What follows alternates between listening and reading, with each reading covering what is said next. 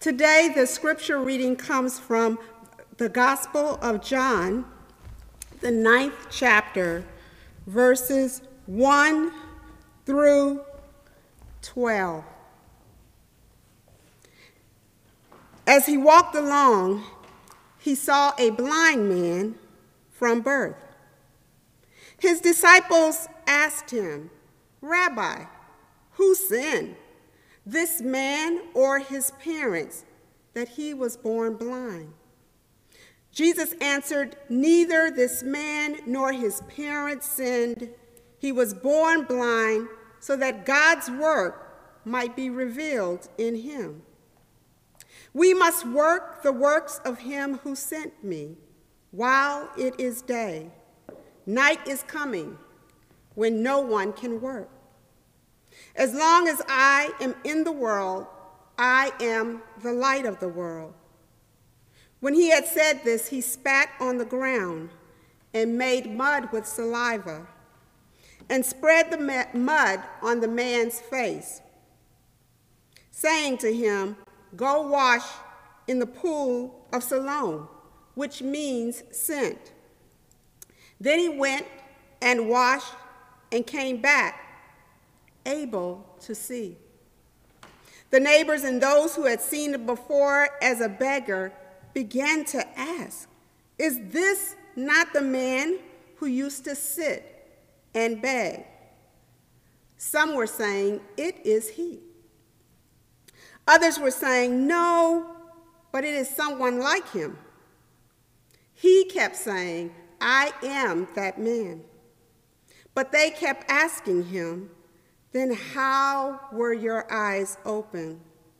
He answered, "The man called Jesus made mud, spread it on my eyes, and said to me, 'Go to Siloam and wash.' Then I went and washed and received my sight."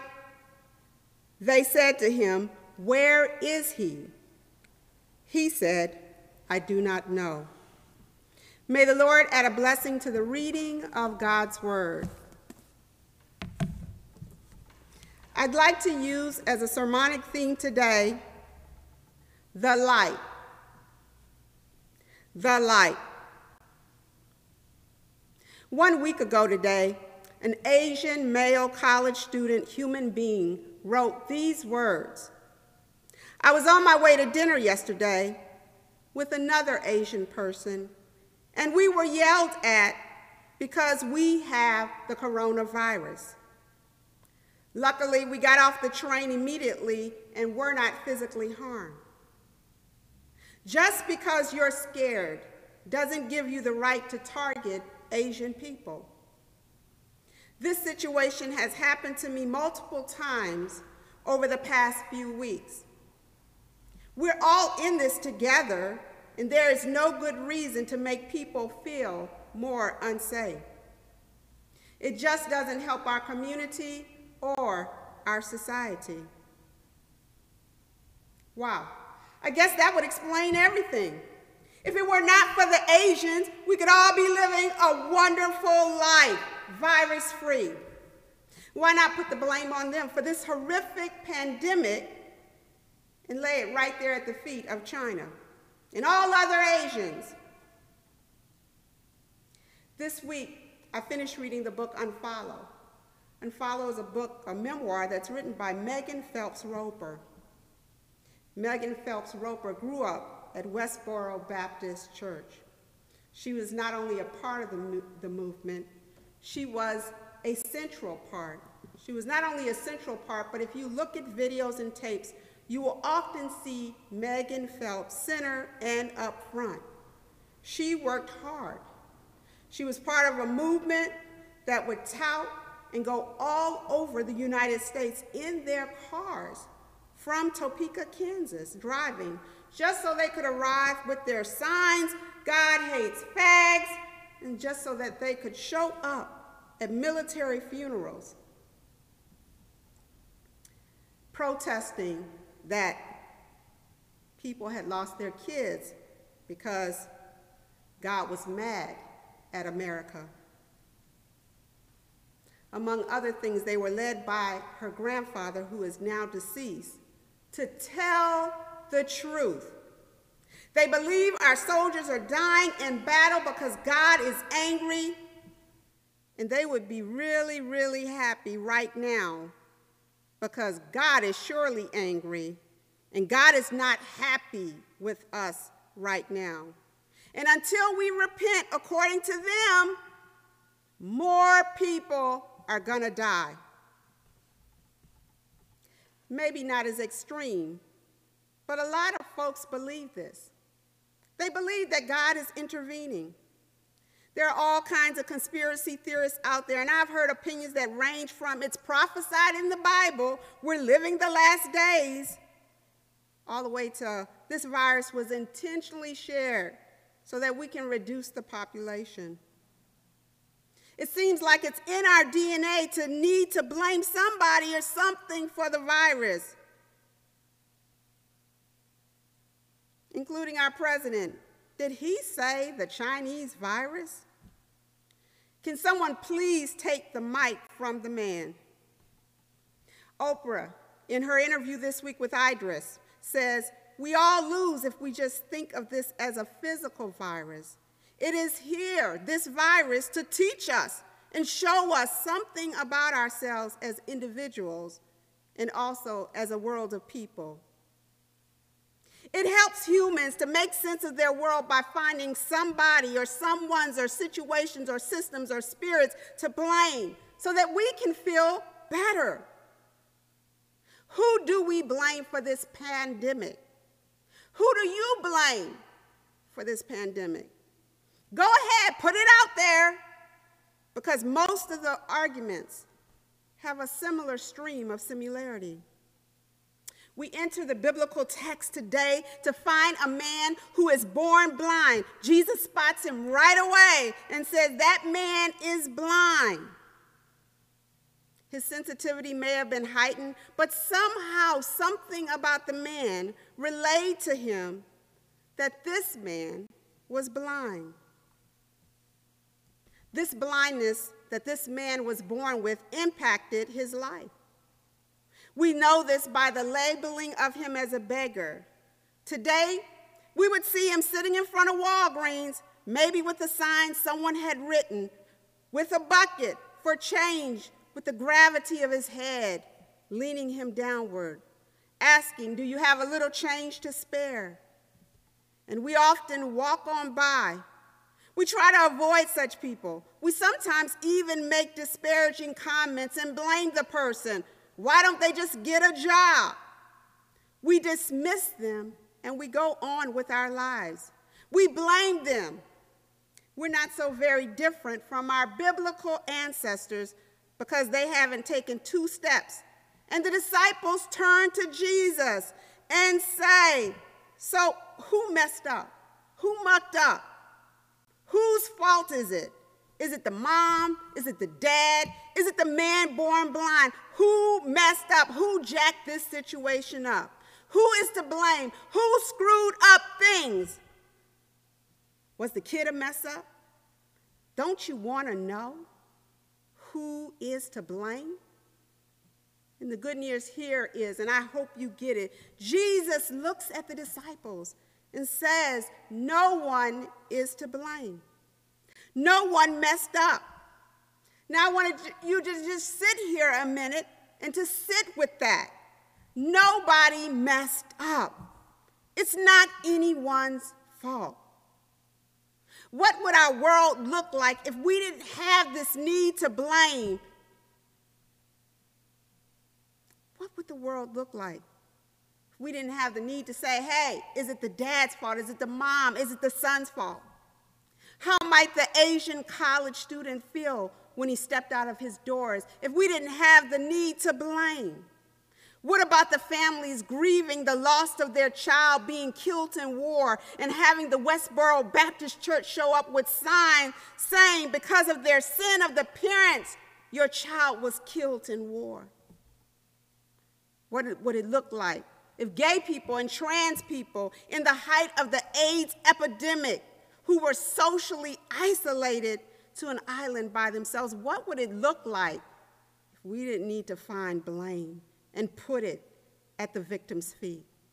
If we dropped our arsenal family size of blame, how might we have treated the Muslims differently after 9/11?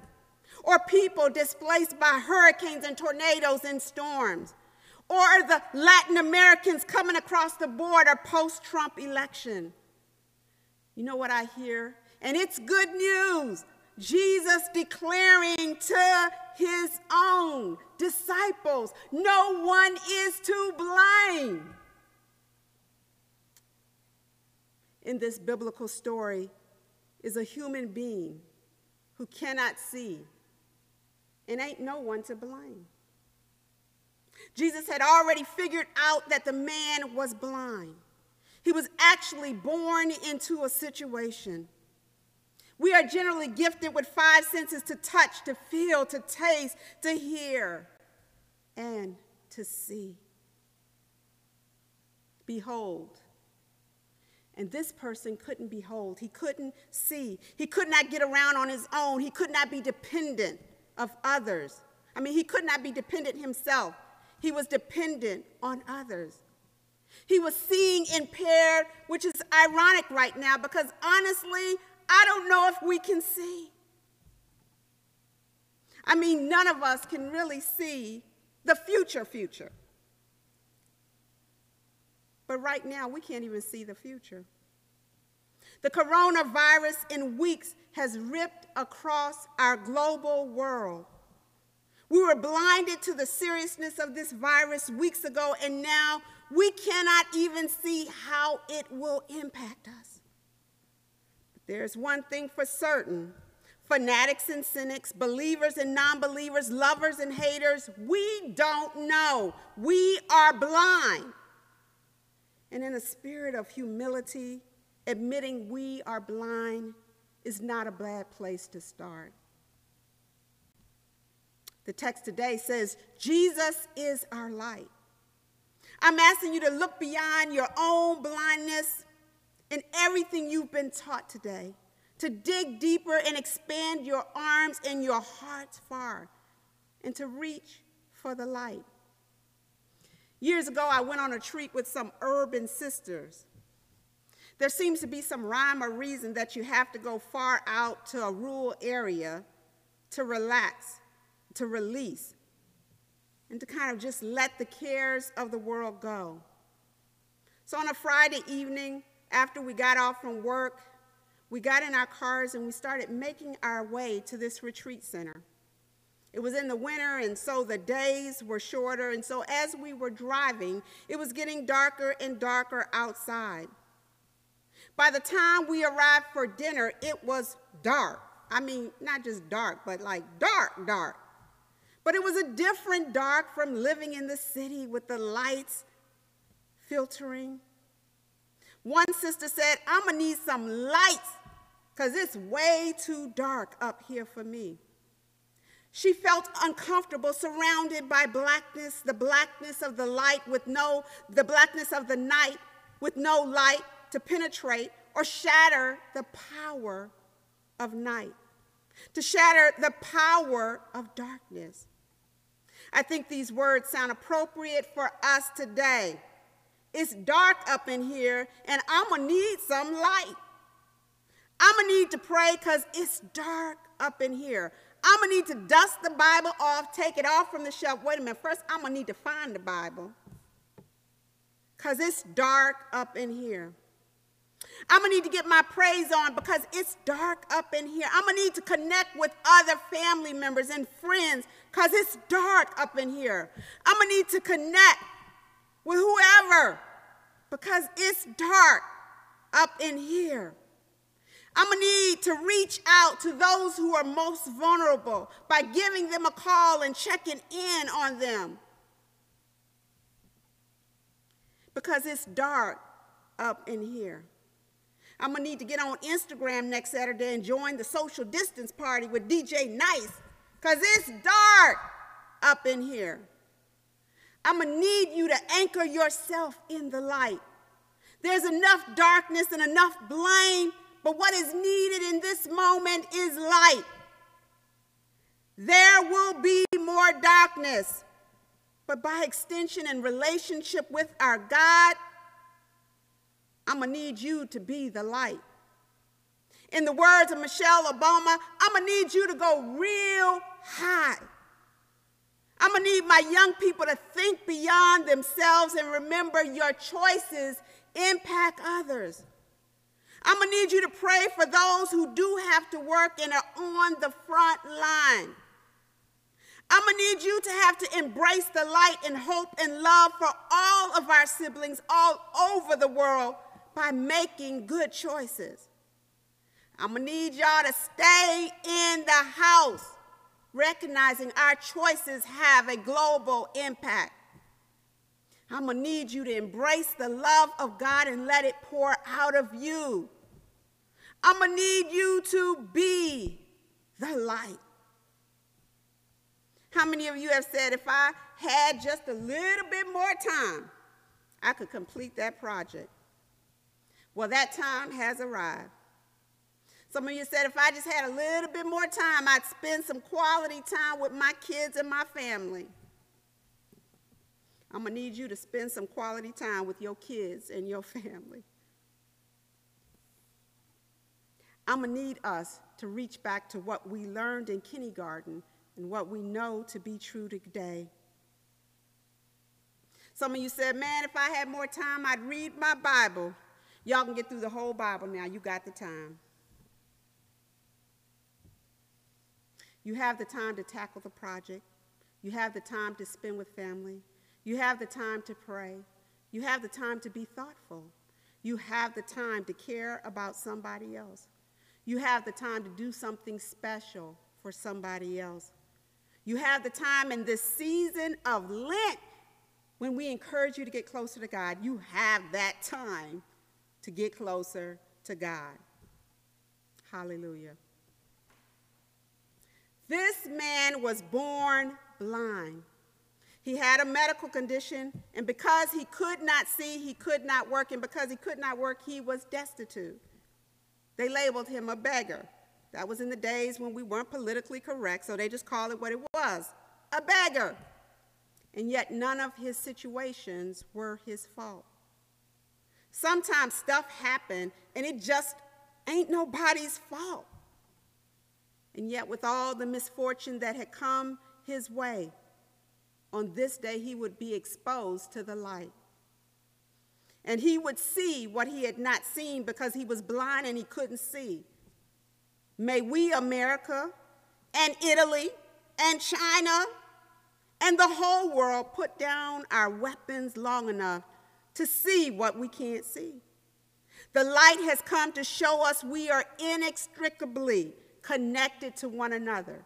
If we've never understood how connected we are to one another, look at how this virus traveled. It traveled through connections. The light has also come to show us our blindness. The light comes to help us see also that we haven't seen before. We haven't seen before what we can be seen, what we can be shown now, because our eyes have been opened to the light. Amen. Let us pray. In your homes, alone or with others, think about the blessings that surround you.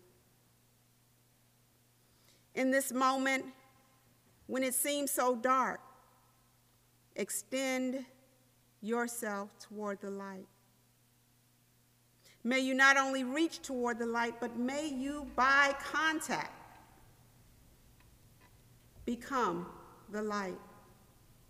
And may we be a light in a very dark time. Amen.